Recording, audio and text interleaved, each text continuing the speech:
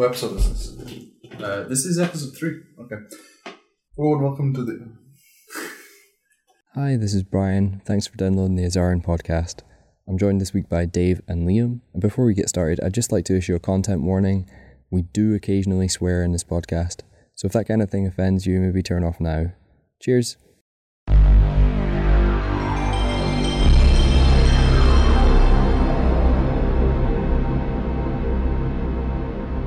Hey, welcome to the Azarin podcast. With me, Brian. And me, Dave. Also me, Liam. Who did a wonderful intro. I know. You will have heard that. Never. I think we're all kind of out of it this week. Yeah. So obviously we missed the podcast last week. Everyone was a wee bit busy. Yeah. And this week we were also busy, but we're up hungover really badly. Yeah. Yeah, I'm not so much hungover, but I am tired. It's up very late. You're drinking a huge tin of Rockstar as well, which will have no consequences whatsoever, I'm sure. So. If you hear retching during the podcast, I apologise. My acid! We got some good news. My Sega Master System 2 works. Yeah, that's surprising. It was kind of balancing the microphone the first week. Yeah. It's been on my table. Gathering dust since I moved. Your hall, foyer. Yeah. I've got some stuff to talk about. Have you got stuff to talk about? Well, you start first because yours is probably the more topical news, which is Destiny, Rise of Iron. Yes? Yeah. So it came out sometime last month now. It's the new mini expansion for Destiny. The first one following the Taken King, which came out about a year ago. Mm-hmm. There's been many updates in between since the Taken King, but this is the first proper expansion. Let's see, it increased the level cap, the light cap. It added... How much did it increase it by? Like from what to? Well, it was 320 before it. And then, it was 335, was it? It's like now 385. So that's a significant amount for... Yeah, for I don't know the exact numbers, don't quote me on any of them. I'm going to ask loads of questions because I've never played it. It did increase it significantly. Okay. It included new story missions, a new social space, a new PvE area, which is the first new additional one in a year also. What's PvE? Player versus environment. Okay. It's like your single player campaign stuff, essentially. Yeah. Well, it's a co-op game. So the way that PvE areas in Destiny work is there are like large maps which missions take place over this large space. So the first one in Destiny 1 was the Cosmodrome. Yeah. The one in Taken King was the ship, the Dreadnought. The Dreadnought, and the new one is well, actually, because in the vanilla base game, which had the Cosmodrome, there was other planets as well. So the first planet is Earth, and you start there, and then you move on to Venus and Mars and the Moon and stuff like that. So the Cosmodrome is this ancient human spaceport. Somewhere in Russia, right? Yeah. So basically, the new social space it's both an updated version of the Cosmodrome and an expansion of the Cosmodrome. Mm-hmm. So now there are two versions of the Cosmodrome that you can visit. There's the vanilla version from the base game, and then there's this new version where, as the story progresses, kind of like in Cataclysm, they changed a lot of the areas. But in Destiny, they did it a bit differently, whereby you could still visit the old areas, so you could still play that story. It still exists, but you can also then visit this new updated one with an expanded bit. It's called the Plaguelands, and it's really cool. It's covered in snow. Yeah. As well as the new area, it's included a new raid, and a whole bunch of gear and Crucible stuff as well. It's kind of halfway between.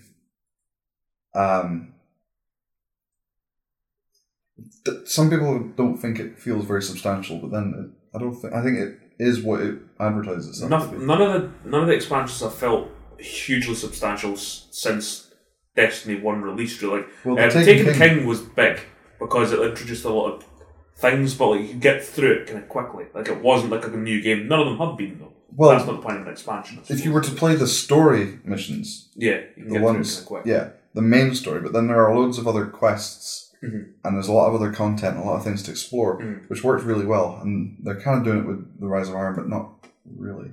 Right. But it's very good. I'm enjoying it. They've kind of... The story, like, people were saying there isn't very much story, but what there is like, really good story. The raid has been released now, because the game was released, and the raid was released the following Friday. Within 2 hours, I think it was, the first team beat the raid. Oh my God. And then, like, I think either the following day or a couple of days later, a team of 3 people beat the raid, which is a big thing because the raids are meant to be 6-player activities. Okay. And you kind of need the full fire team to go in. There are like specific teams like that are dedicated to like finding out ways to beat the raid in specific manners. So like the raid for the Dark Below. That is again a 6-player deal, but you can actually solo it if you know what you're doing. Yeah. So I have heard of people soloing like raids in the past, and it's been a significant achievement. Well, because for the first time I did, me and my clanmate from Destiny, we went through Crota's End, just the 2 of us. Is that like the last boss or something? Crota's End is one of the raids, so the way the raids are in Destiny, it's kind of one long mission thing. You go in, it's a location specifically for the raid. You go in, it's like a dungeon. Sure. So there's multiple bosses or challenges, events. So in the first one, for it's Vault of Glass, the first challenge is to open the door to the vault. Okay. So there's 3 platforms, and you need to just defend these 3 platforms and stay on the platforms to construct a spire which opens the vault. And then you go in, you go through this winding cave, and you get to another bit where you have to fight. It's called the Templar, and it's a big sort of mecha boss. It's like first you kind of need to go through waves of enemies, and there's these things called oracles. They're like little glowing orbs, and they appear all the way around this map, and basically you're fighting waves of enemies while also having to clear these oracles. And the oracles come and they chime in order, and you need to shoot them. Okay. Whatever. So there's different challenges. There's like a maze where there's these enemies called Gorgons, and if they see you, you all die. So you have to sneak through this maze, and then you get to the last boss and you fight him. It's constructed very much like an actual MMO raid. Yeah. And it works really well. Yeah, it sounds it's very fun. like Labyrinth of the Ancients or something from Final Fantasy XIV. So the way these people who want to solo the game will do it, they'll just find exploits or cheeses that will allow them to basically disregard the mechanics of the raid to get through it. So in Crota's End, there's this bridge that you have to cross, but you have to stand on platforms to make the bridge form. It's not there. You stand on the platforms, it forms. When you come off the platforms, the bridge goes away. But while you're standing on the platforms for the bridge, there has to be somebody standing on a third platform to make sure that these 2 totems don't light up and kill everybody. Because when you stand on the platforms to form the bridge, the totems activate. So the third platform makes sure that the totems don't activate. So you need 2 people for the 2 platforms and 1 for the third thing. You then need to get across the bridge. So you need to send people over the bridge to then hold platforms on the other side to keep the bridge on. But you can only cross the bridge if you have a sword. So there is like an enemy that drops a sword that times out once you've picked it up. Sure. So basically you're going across the bridge one at a time, and you need people to be holding all of these positions, otherwise the whole thing falls apart and you can't get over the bridge. So it's designed in a way that to complete that activity, you should have to have at least so many people. Yeah. But then people found out that what you can do is kill the enemy that has the sword, take the sword, which has, when you're in the air, if you slash with the sword, it propels you forward. So what you do is you climb up this like ledge so that you're high up enough that when you jump and start slashing the sword, it just carries you across the gap. Right. And you're on the other side of the bridge. At which point you just need to kill the enemies, and once you've killed the enemies, it thinks that the encounter's over. So it's stuff like that. It's all really fun. Okay. I think one of the significant bits of Rise of Iron as well is that it no longer has to regard the last gen versions of the games anymore. Like they are now basically not being supported after this. The legacy. Yeah. So as a result, when I was watching Chris and Megan play it when I was through a couple of weeks ago, a couple of our friends, I noticed the frame rate has been unlocked. So it was locked at 30. It seems to go between 40 and 50 now. Textures seem to be a bit better. And it generally just seems to look slightly crisper. But the main thing was the frame rate, because I don't think Destiny's ever been above 30. And it was definitely more than 30 this time. I haven't heard anything about that. I don't know if it's... It may have just been the interpolation on the TV, actually. But so Rise of Iron won't be out on 360 and... Yeah, it's only for PlayStation 4 and Xbox 360. And that's the Xbox One. first Destiny expansion that's done that? Yes. Okay. So that might have more of an impact when the newer consoles are released soon? Well, actually, that's interesting, because there are some rumours now coming out, and these leaks, the source, I think, is...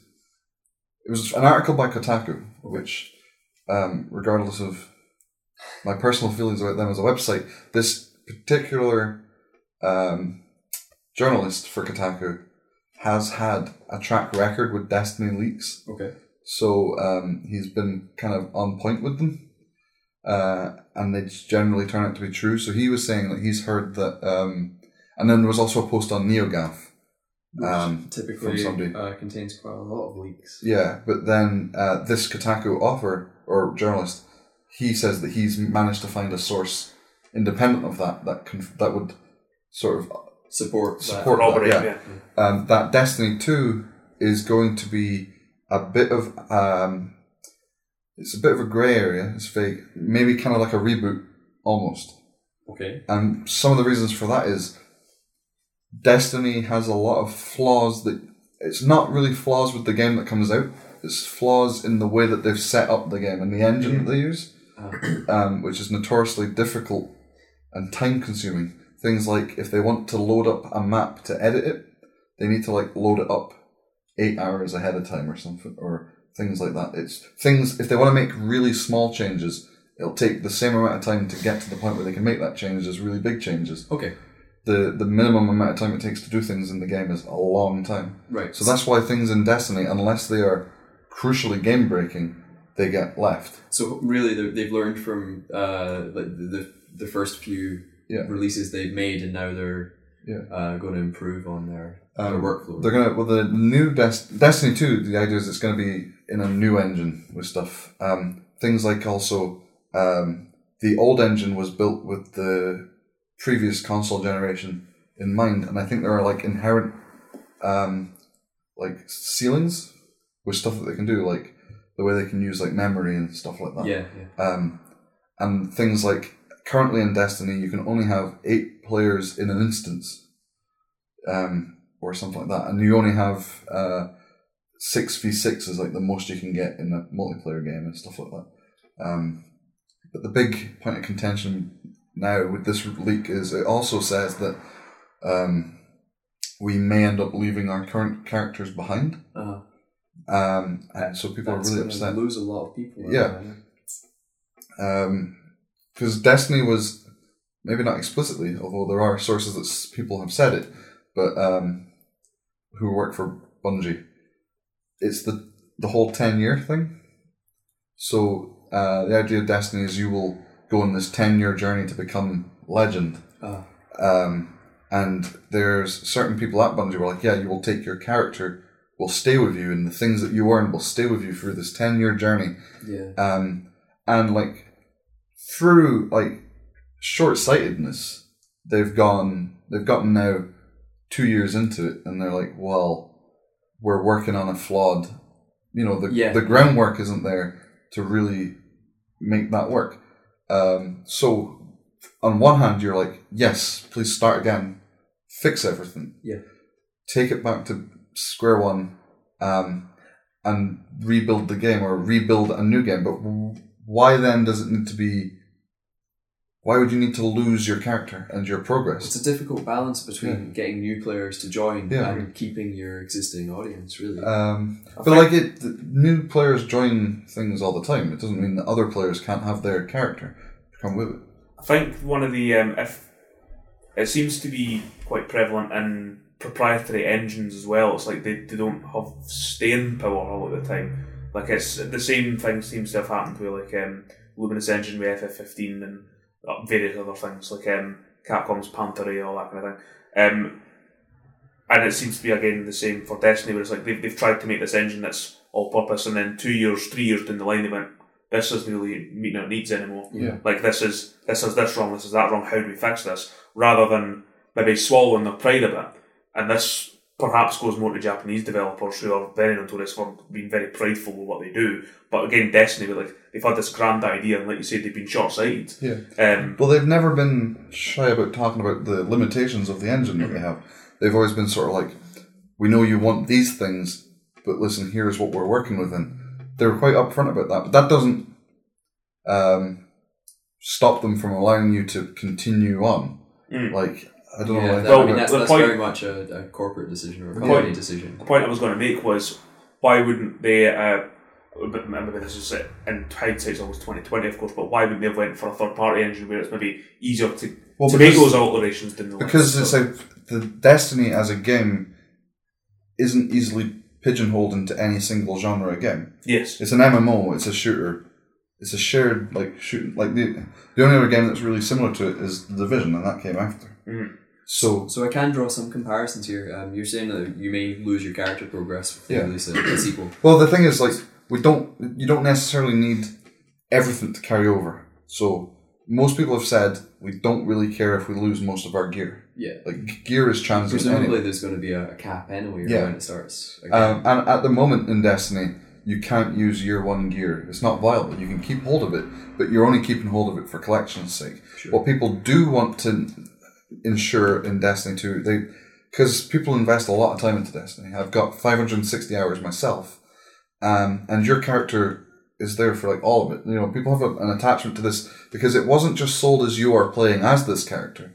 They were like, this is you in Destiny. Mm. This is your avatar. This is you. And then also there's things like it's kind of like achievements, but it's not. The way you engage with the story in Destiny is for a thing called the Grimoire.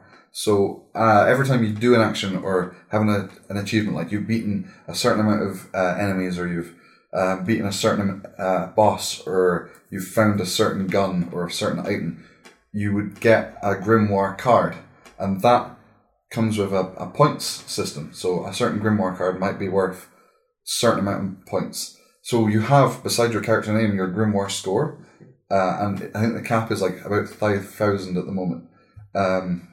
People want their Grimoire score to carry over because that's just evidence of what they've done in Destiny. And they want things like, each year you have your moments of triumph. You have a certain amount of time to within that year to complete a certain set of challenges, and you get an emblem that says you've done these. So usually it's beat the raids, beat all the major content things, find a bunch of collectibles and stuff. People want their emblems to carry over because why shouldn't that emblem carry over? Yeah. As an asset. Is that purely aesthetic? Yeah. Right, okay. And the Grimoire score is also, again, it's purely just, it's like an it associated has no like, impact tag. on, It's just like, it's almost like bragging rights. Yeah. Really. This is how much I've scored in the game. And it has no impact on the gameplay. Or it doesn't have to have any impact on the gameplay. Some Grimoire cards, if you unlock them, it gives you extra XP or money from certain sources, but you can scrap that and still have the score be a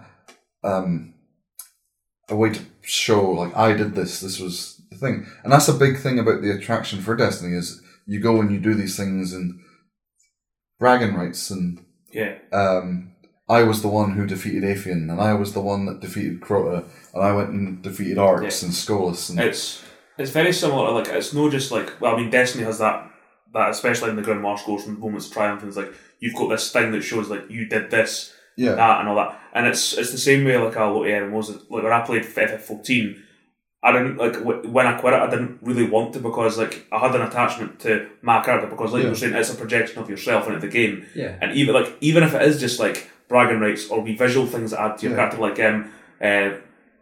what's the word, glamours in FF14. It's like that makes that character yours. You made that. And that's hard to let go of, and I can completely understand why people were like, no, I want that in Destiny 2. I want that character to carry over. Yeah. I want that to all show. So there's a lot of people. I wanted to draw comparisons actually to Final Fantasy 14 because it relaunched after a rocky start, and it essentially destroyed the world. But it did tie them in, like it's a continuation, and they used the story to tie in a reason why your characters carried over into this new world. Yeah. It was called, I think it was the Cataclysm. Yeah, and it was essentially the world was destroyed, but your characters were teleported to safety, and then you start again as this warrior of light who's. But here's also the thing with Destiny is, Destiny 1 as it is nowhere near the story being told at the moment is a story that has assumed from the very beginning that we will be following this story for the next 10 years. Mm-hmm. So we've had very little in the way of anything conclusive. Yeah. There's mysteries that people have been still wanting to know about from year one, and it's like the whole thing is like you'll be asking about it and they're like, well, in time, there's characters that were in Destiny 1 that have yet to return, that were major characters that left on an open, not a cliffhanger, but they were like, to be explored later. The Stranger, which was a major-ish character in the first expansion, and then was like, I have to go and see to some other stuff, and alluded to coming back, has never returned. I do recall you telling me about a lot of it, and it sounds almost like a television sitcom, where you're expecting them to conclude certain stories before they conclude the entire show. A lot of what the first... Sorry, on you go. There's nothing to conclude at the moment. If they were to end Destiny 1 and move on to Destiny 2, now, in the next expansion, there's nothing to conclude. There are story threads that are still going, and it's more about you're in this world and experiencing it. There's no stories, there's lore. It's a lot of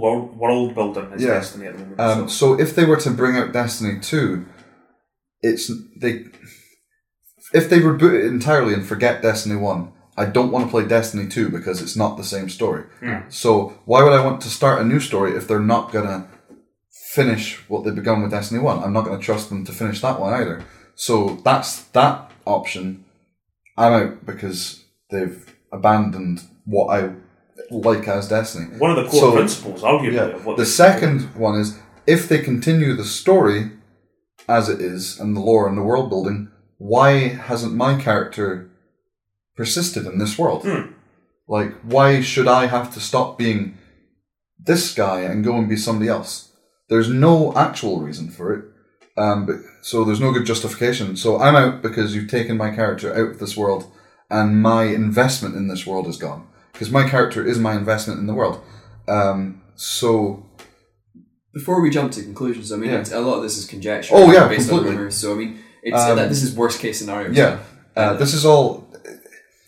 One of the major themes of Destiny is like, I love Destiny to bits, but there's no great communication from Bungie and the players as to what the direction of the game is going to be. So you're taking everything on faith that you're not wasting your time. And people say, well, surely you're playing the game for the now. It's not an investment for your future because it's worthless, this time that you're putting into it. Yeah. But that's part of the fun, is you're building your character in this world and your experiences, and you want to continue and see where it goes. The rumour in itself is possibly enough to damage support for the game from its fan base. Because, it's one of these things people might stop playing as a fear of wasting. Well, that's the thing. My feelings on the day when it came out, because I'd been doing a bunch of stuff trying to get certain guns in the game and certain items. And my feeling at the time was, what's the point? Sure. Then I came home and I played it, and I remember just the pure joy I get from playing the game. Like, forget the lore and forget my character and anything. The mechanics are so fun to play. It draws you back in anyway. I've not played Destiny in a long time, but I can definitely back up the fact that it's one of the best first-person shooters I've ever played. Yeah, it's just really, pure, really great. Pure mechanics and game feel and everything. It just is fun to play. So that's fine. So I've never played through story, but I have played a few skirmishes, and it was quite fun. It was enjoyable for me. It's really good fun, yeah.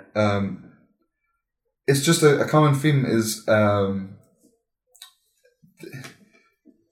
Destiny will get into a good place. You know, it'll be in a good place, and people will be happy where it is, and then there'll be a change made to it, and you don't understand the change. Yeah. And Bungie have no desire to explain themselves to the players. Like, they're not they're writing that they're not really accountable for whether or not you enjoy the game. I mean, if you don't like what they do, it's in the end it's their decision as creative people. Yeah, it was making their game. Yeah. So they're not really accountable in that sense, but just in a kind of like, I think there should be some more openness as to here's where we want the game to go. Okay. Because people are invested in it emotionally and time-wise. I don't know. I think some kind of roadmap should be maybe. Yeah. Well, we don't know because there was and it's difficult because they had a certain idea of what their release schedules would be. In year one, they released one major expansion, 2 mini expansions. Then, because of engines and time constraints and stuff, they couldn't keep up that release schedule, and that's changed. And then, yeah, it's just a big worry. Is we don't know now what the future of Destiny is. Will we be playing the same game next year?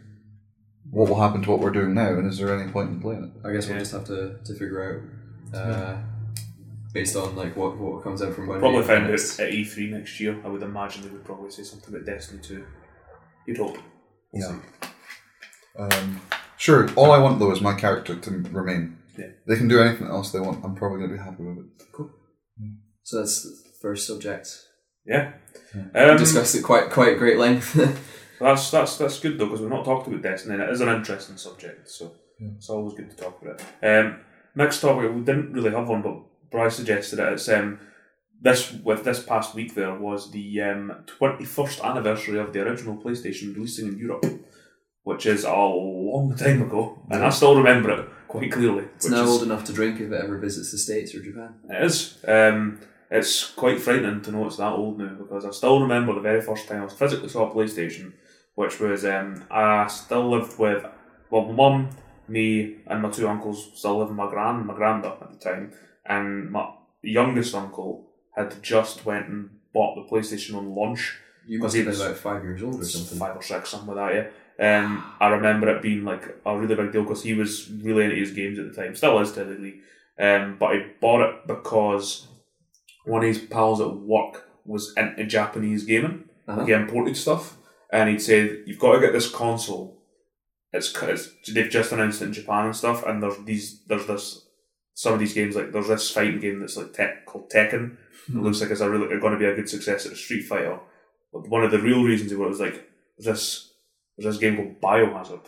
And it's a puzzle game. That'll never catch on. Zombies. But I think it's going to be called something else in the West, like Resident Evil. So he bought it. I don't know if he heard about Resident Evil at the same time, but he definitely bought. One of the reasons he bought the PlayStation was for Tekken. And I remember him showing me Battle Arena Toshinden on the demo disc. Demo 1, you'll probably remember it. And he showed me that. I was like, this is a really rubbish fighting game. This is the one you want to watch. And he showed me the video of Tekken that came on that. And I still remember what it is. It's Yoshimitsu versus King on the Snowfield stage. And it looked amazing at the time. And that was the very first time I saw an operating PlayStation. Presumably, Liam, you were one as well? I was 4 when the PlayStation came out. But it was only would have been like 20 days off of my 5th birthday. So I don't remember it coming out. No? I remember friends having it. I did, yeah.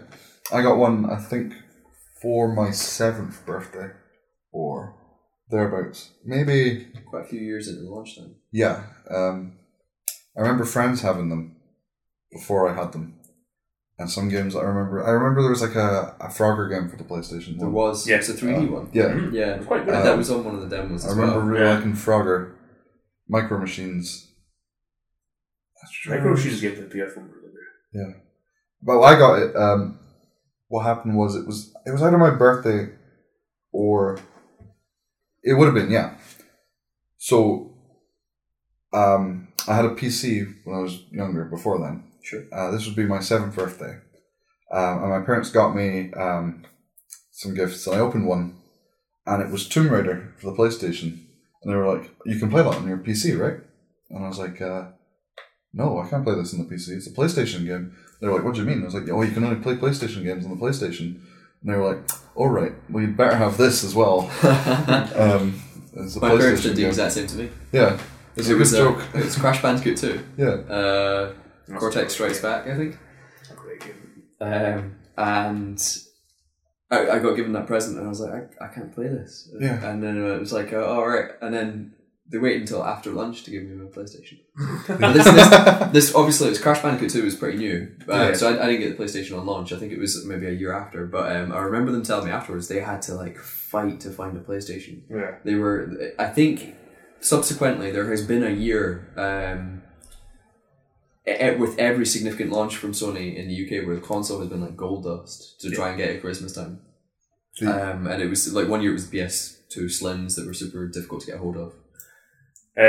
So there's been an interesting statistic that went up on Twitter actually talking about PlayStation sales. It's by a games business analyst at ZugateEX.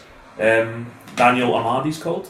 He does a lot of like interesting analytical stuff. He's also got really rubbish jokes and a bad sense of humour, but if you can get through to that, he put up I can't remember the exact percentages now, but basically he put up the original version of PlayStation versus the slim launch of it, like basically like sales percentages, and I think the PS1 and the PS1 or PS1, the small one, because it wasn't called the PS1 Slim, it was like 70% to 30% in respect to the original and the Slim.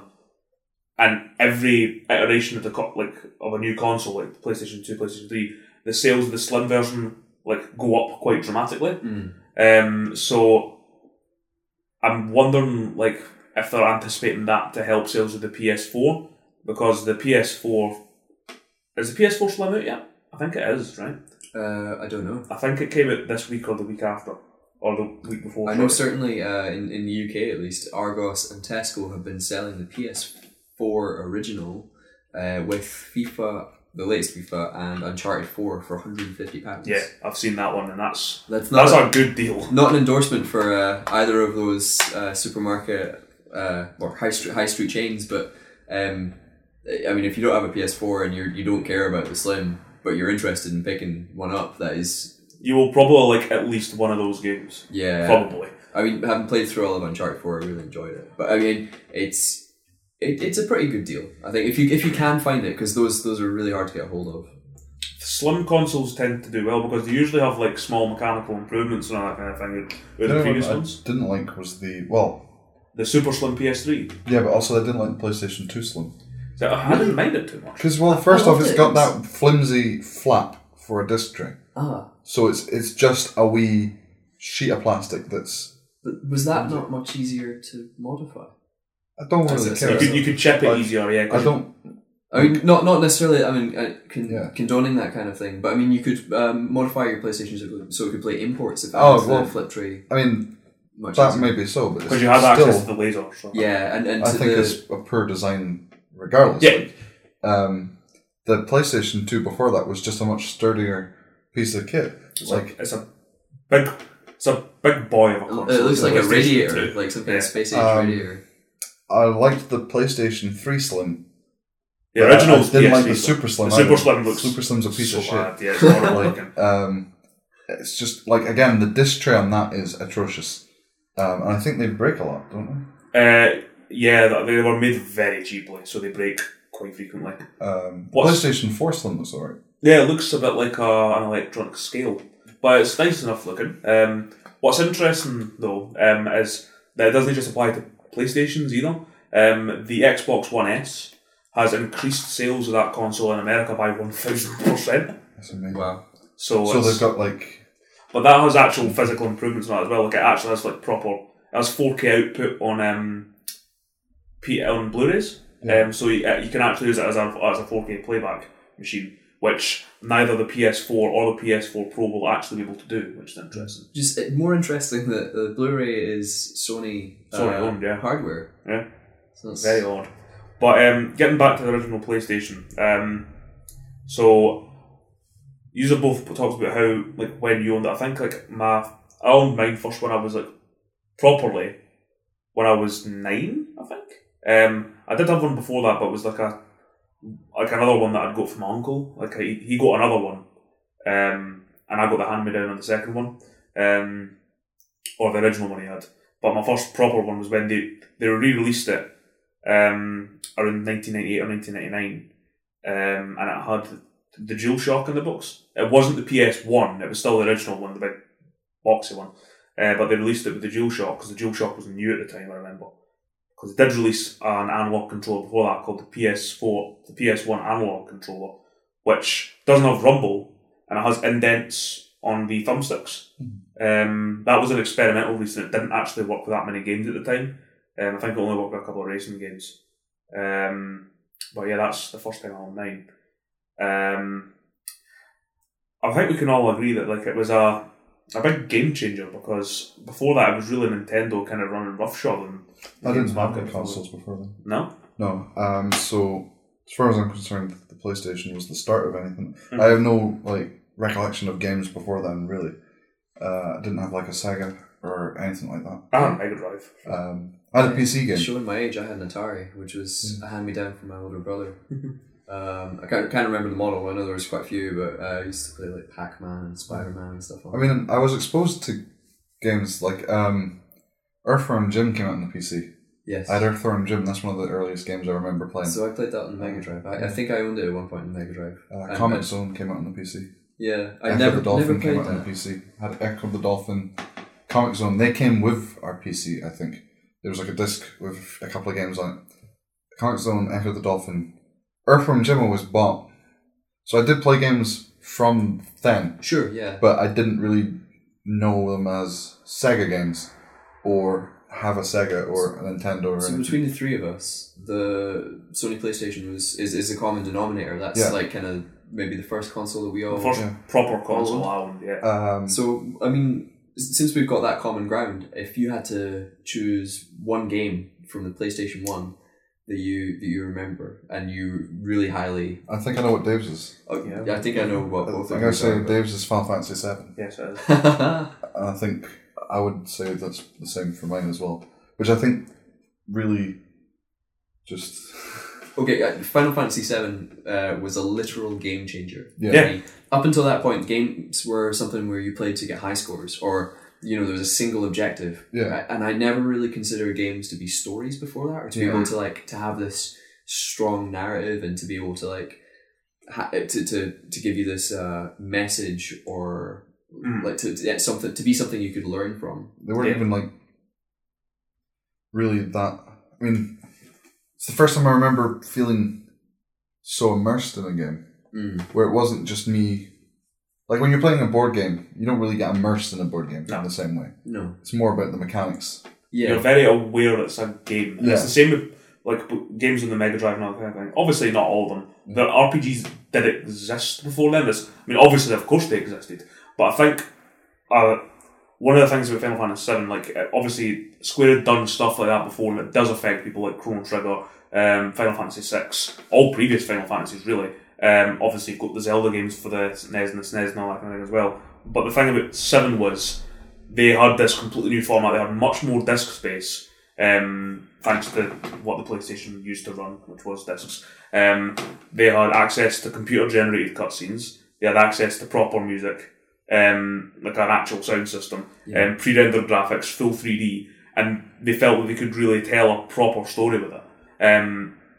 They weren't restricted by 16-bit visuals or audio or anything like that. They could really make it a proper cinematic experience, and that's cinematic experience back in 1997 did not mean the same as it does today. Sure. So it's a very different type of cinematic experience. There are obviously quite a few bits of 7, and really a lot of games around then that were inspired by Hollywood, but it wasn't they weren't trying to be films. They were taking inspiration. It was creative camera work. Yeah. Used to progress a storyline. Things like music or a score that was tied to emotion to make you feel the same way that the characters did. It was very clever. For that kind of thing. And 7, like you say, it completely changed everything. For how those kind of games worked and how successful they were at the time. it's so like it's maybe a somewhat common misconception is like it came out of nowhere, because it definitely didn't. They did do a lot of advertising for that. I used to think that it did come out of nowhere, but it totally didn't. Like, they had a lot of advertising for that game, and it worked because it didn't really tell you much about the game, but it showed you, like, look at what this game looks like, look at these cutscenes, look at all these characters, look at all these dynamic designs and everything, because that was one of the first things I remember seeing about Final Fantasy VII was official PlayStation magazines review it. I think they got a copy early, and they had the full 2-page spread, and they had every single main character design in Avalanche, and looking at all the characters, I was like, that looks really cool. I've never seen character designs like that. Everything else before that was so simplistic, and that I'd seen anyway. And they all just looked very detailed and dynamic, and that's what drew me in. So all the marketing was really well done for that game. Yeah. But for me, I got a VHS, like a video with Games Master magazine. Mm-hmm. I'm pretty sure it was Games Master.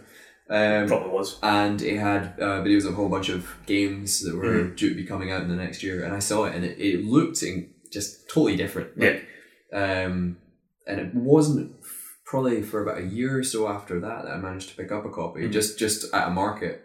And my parents let me spend my money on this thing. It kind of blew my mind when I was playing it. I'd never heard of it when I got it. No? I'd never heard of Final Fantasy.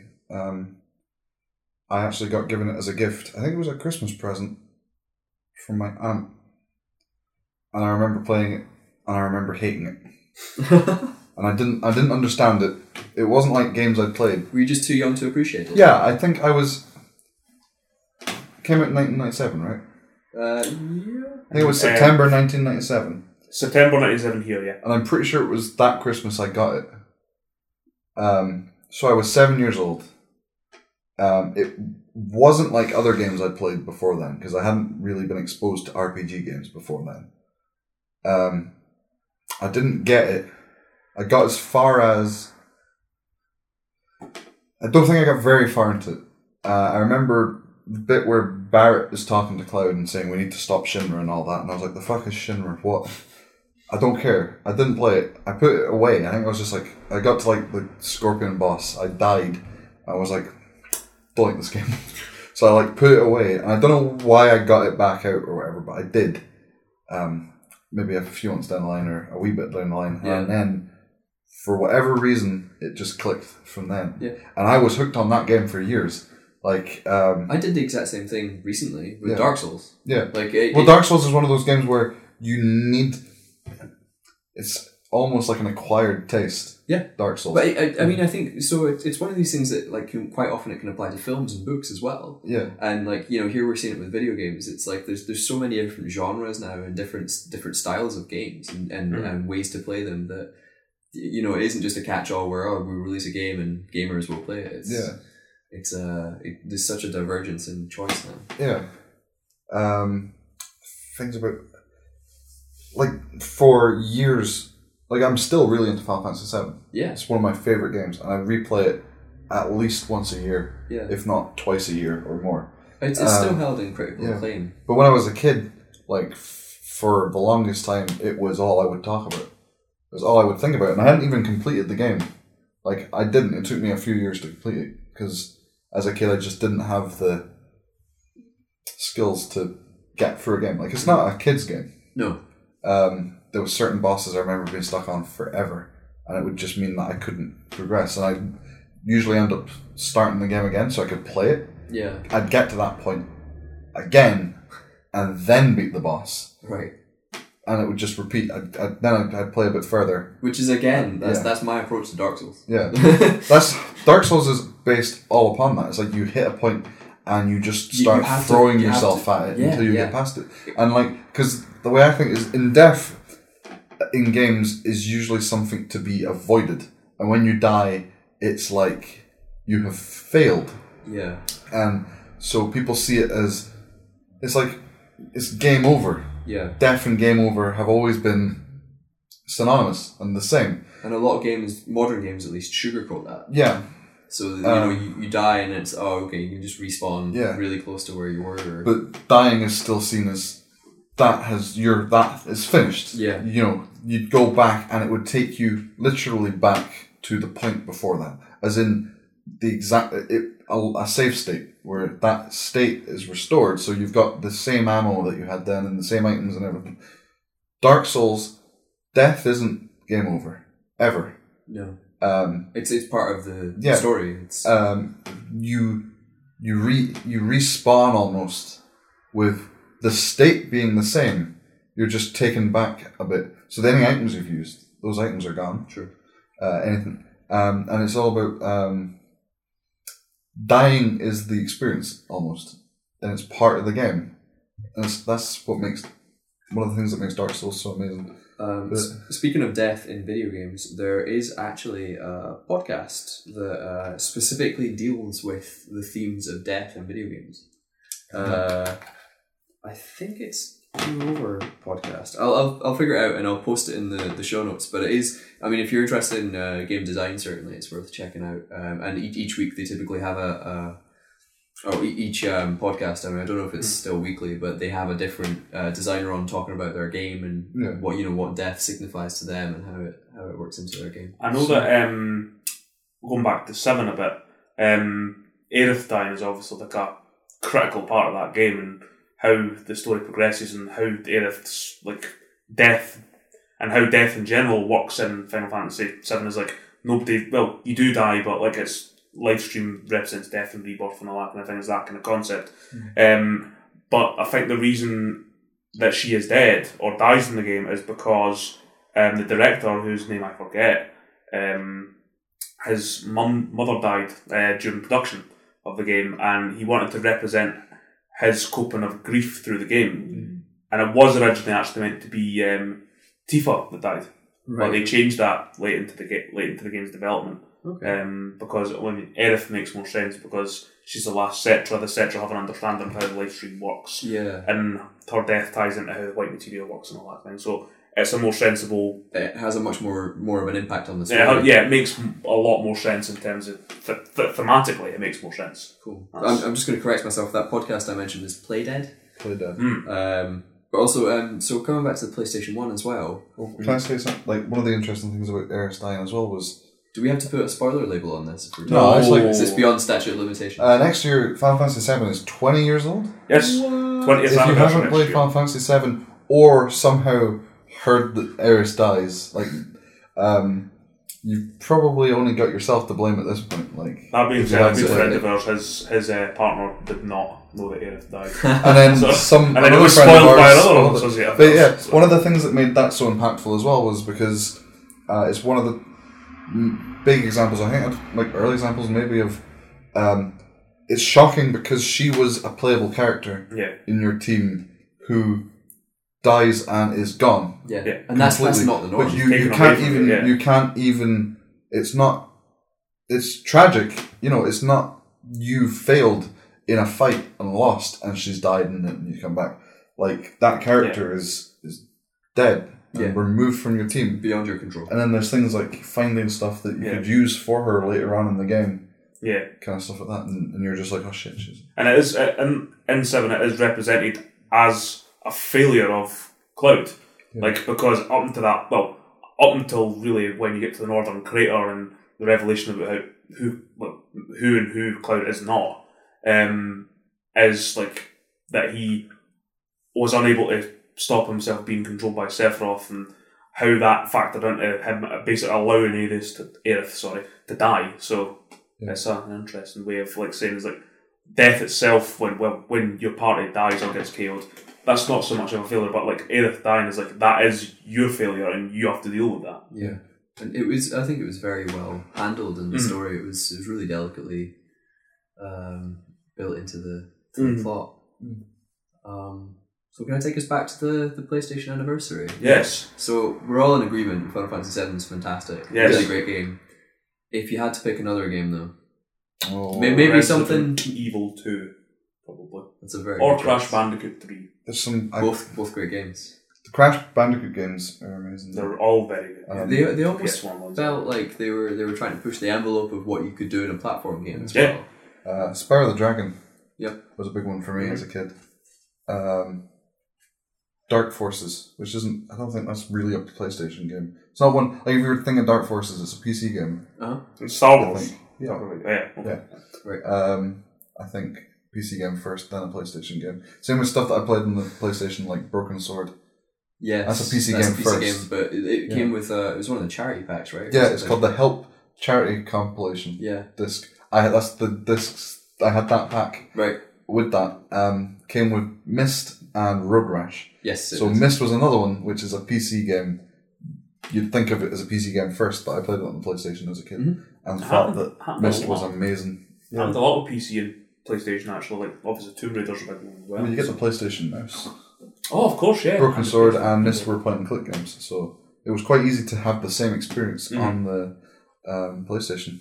Does anyone remember Net Eurose? Yes, absolutely. Yeah, Eurose. Those demo discs are quite strange. Fantastic. I had such a big collection of demo discs by the time I was done with my PlayStation 1, and I ended up selling it on, maybe foolishly, but I think I got rid of about 30 or 40 demo discs. The Net Eurose discs still go, like, they don't go for like crazy money on eBay, but they're still got like a bit of an asking price, especially for like the more popular games like Terra Incognita, which is fantastic. Adventure Quest and all that kind of thing. Adventure Quest has a very strange sense of humour, but it was very obviously made by like maybe one British guy who had a lot of spare time and had a very incredibly sarcastic sense of humour.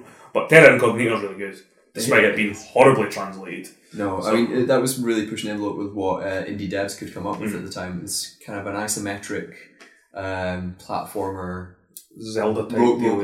Yeah. You had to fight slimes and pull blocks to move through the level, and there was bombs as well. And then I think, but I think as well with the Net Eurose games, after you played quite a few of them, you start to notice the recycled assets and like audio files and stuff that were reused. But it was a lot of the demos were like just hobbyist stuff. Yeah. Like it was like, here's a clone of Pac-Man, or here's a block pushing game. It was like, but it was nice to see, like, they all had that kind of weird feel to them. Yeah. Like it was cool to play them because it's like you're playing something that somebody like you has made. They went out and bought this black PlayStation, and they were like, what can I do? Like, I'll put the disc in and we'll just see what we can make. So it's kind of lost now. I mean, I know there's indie games, but they're not really. It's not the same thing anymore. And it's stuff that used to be. Obviously, it's before us, but you'd get that on like the Spectrum and stuff like that. Yeah, like there's like a big, because you'll get like British hobbyist games, like stuff in the BBC Micro and all that kind of thing as well. Yeah, they're always really weird to look at. Like, but coming from like, I obviously have no understanding of like what they were like at the time. I think there's like stuff like demo scene stuff's obviously comparable and all that kind of thing as well. That's the one. That's Adventure Quest. I'm holding up Terra Incognita on. Not Adventure Quest. Terra Incognita. It's just an incredibly blocky. It almost looks like a precursor to Minecraft. Yeah. In some aspects, yeah. It's like the weird sort of very green stuff. That's called grass. Yeah. I don't think everyone was going for that. No, but like it was a very vivid colours, which is comparable to Minecraft. So. So what else? Do we have anything else you guys want to talk about this week? Or? I've got one thing to talk about, which is related to PlayStation stuff, if that's okay. Go for it, Dave. So like I mentioned to this Brian and Liam earlier that I bought Galerians on PlayStation 1. And I'm not going to speak specifically about Galerians, but it's something I've noticed on games that I've been buying recently, and that there's a motorcycle race going outside. But there seemed to be like an interesting trend of games for the PS1 for a while, which is like third-person adventure games with fixed cameras and CG cutscenes and weird monsters. Silent Hill, Resident Evil, Galerians, Parasite Eve, Deep Fear, Kudelka. So like it was all these specific types of games, and they all controlled the same. They all kind of looked very similar. Like you had your pre-rendered backgrounds, your quite detailed polygonal character with lots of textures in them and all that kind of thing. Usually real-time combat, with the exception of Kudelka, which was not real-time, but was in fact meant to be real-time. Highly detailed and quite expensive looking CG cutscenes that look like complete shit now. Especially the ones in Galerians, they look really bad. It's the facial expressions in Galerians. Yeah, they look awful. If you send me over a few videos, I can link them in the show notes as well. Yeah, I will do that. But it's interesting to see that like, and with hindsight being 2020, like all these kind of trends in games, like it's no, like, cyclical is the wrong word, but it's always something that happens, like when something comes out, and I think the two big benefactors to that were probably not so much Resident Evil 1, but Resident Evil 2 and Final Fantasy 7 with CG cutscenes and all that kind of thing. They both came out around 1997, 98, and that's when all these games came out as well. So everybody was like, oh man, everybody loves CG cutscenes, and everybody loves like adventure games with really terrible controls and fixed cameras. So everybody just kind of hopped on that bandwagon. But like they all turned out actually like quite good in some aspects. Kadelka is good in some aspects, but the combat's horrible. Kadelka's one where like you almost appreciate it for just how weird it is. Yeah. Like there's a lot of effort in it, but do you know it's set in Wales? I've never heard of it. It's a Japanese RPG type game. It's not really an RPG. Kinda, it is, but it is, but also isn't. It's weird. It's like if you took Resident Evil and instead of it being a third-person shooter, it had random battles where you had a turn-based RPG-style combat. Okay. And I can't even remember what it's about, but I know it's set in Wales. Is there maybe a certain attachment to Wales by the Japanese? I know Miyazaki is quite fond of Wales. I think it's based on Welsh literature or something like that. To some degree. It's very, very weird. But you only know it's in Wales because at the start of the game it's like, in this place in Wales, and then it cuts to it, and it could be somewhere in like Eastern Europe, I guess, but it's not Wales at all. It's like this huge old like castle monastery type thing, and it looks nothing like anywhere in England at all, or Wales for that matter. The monsters are really weird. The music's really weird. Like the music is the thing is the guy, I think, was the guy who made the game, did he also composed the game? Yeah, he did. He made the game, composed for it, and I don't think it was received all that well. No. But the music is it really brings in this weird atmosphere because the music's slightly off. It's uneasy. It's a very weird. I don't even know if that's intentional or if he's just happened upon that because maybe he's not great at composing. Fair enough. It's maybe something you will never. That's just, if you're going to check out some weird game, I'd say check out. If you want the absolute, probably the pinnacle of that kind of game, I would probably say it's either Parasite Eve 2 or Resident Evil 2. Yeah. Well, that's another one. Did you mention that when Parasite Eve is another one of those games? Yeah, Parasite Eve's a good one as well. Squaresoft made that. I know that the original one, Parasite Eve 1, has a very sort of Vagrant Story-esque combat, like it has the attack sphere and all that kind of thing, but like it does play a lot like Resident Evil, but it's still got that kind of like... It's not available here either, is it? The original one, no. I have a Japanese copy, as do you. Parasite Eve 2 did launch here. That's an excellent game. God damn, that's a good game. Like I was talking about, like the same kind of thing with Parasite Eve 1. It's got like real-time combat, you've got guns you can use and all that, but it's still got these wee aspects of RPG stuff in there that Squaresoft like to put in that makes it a bit unique. So you've got like different levels of magic attacks, but it's all like pyrokinesis and telekinesis and all that kind of thing, and it all meshes really well. It's got a really cool world. Aya Bree's a really cool character. God, it's just like if you've got one game to buy on the PlayStation 1 that you've maybe probably not played, because I don't think Parasite Eve's huge. No. Make it Parasite Eve 2. I think it's not obscure. No, it's not obscure. I think people know of it. It's one of those games people know of, but haven't really owned or played. Yeah. It's really, really good. Yeah. I love the whole... It's based on a book. Yeah. And there's a movie adaptation of the book as well, which is obviously not at all like... Okay. So yeah. I think we've got a couple more things we want to go over before we finish up. Yeah. So I'll go first, and I'll let Dave talk about his idea for a little running theme in the podcast. Mm-hmm. Our idea. Yeah. Okay, sorry. I didn't mean to take credit away. No, it's a good idea. It's a good idea.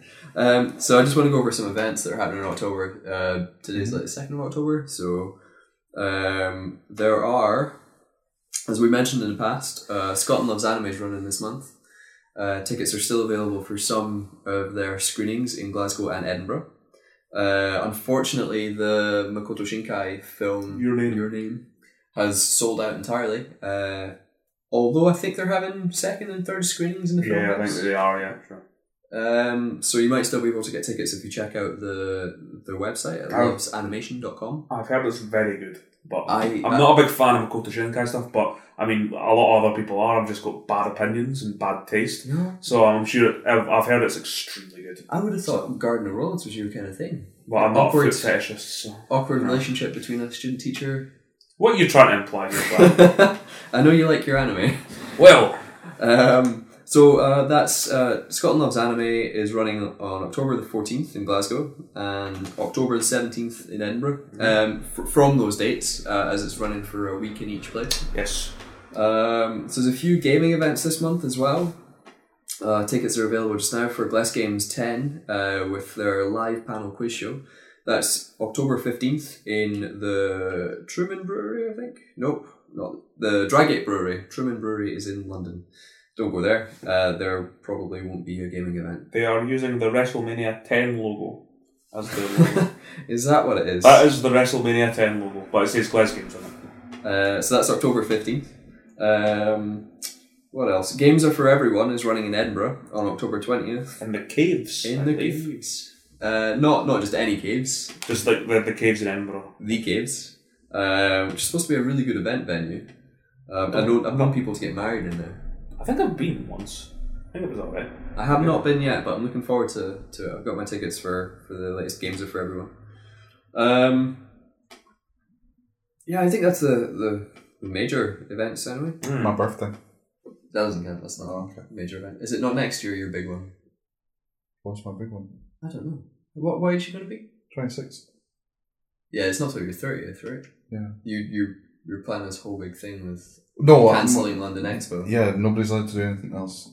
Okay, well we've got 4 years. I mean, like it might run itself into the ground by then. But. It's good. I hope so.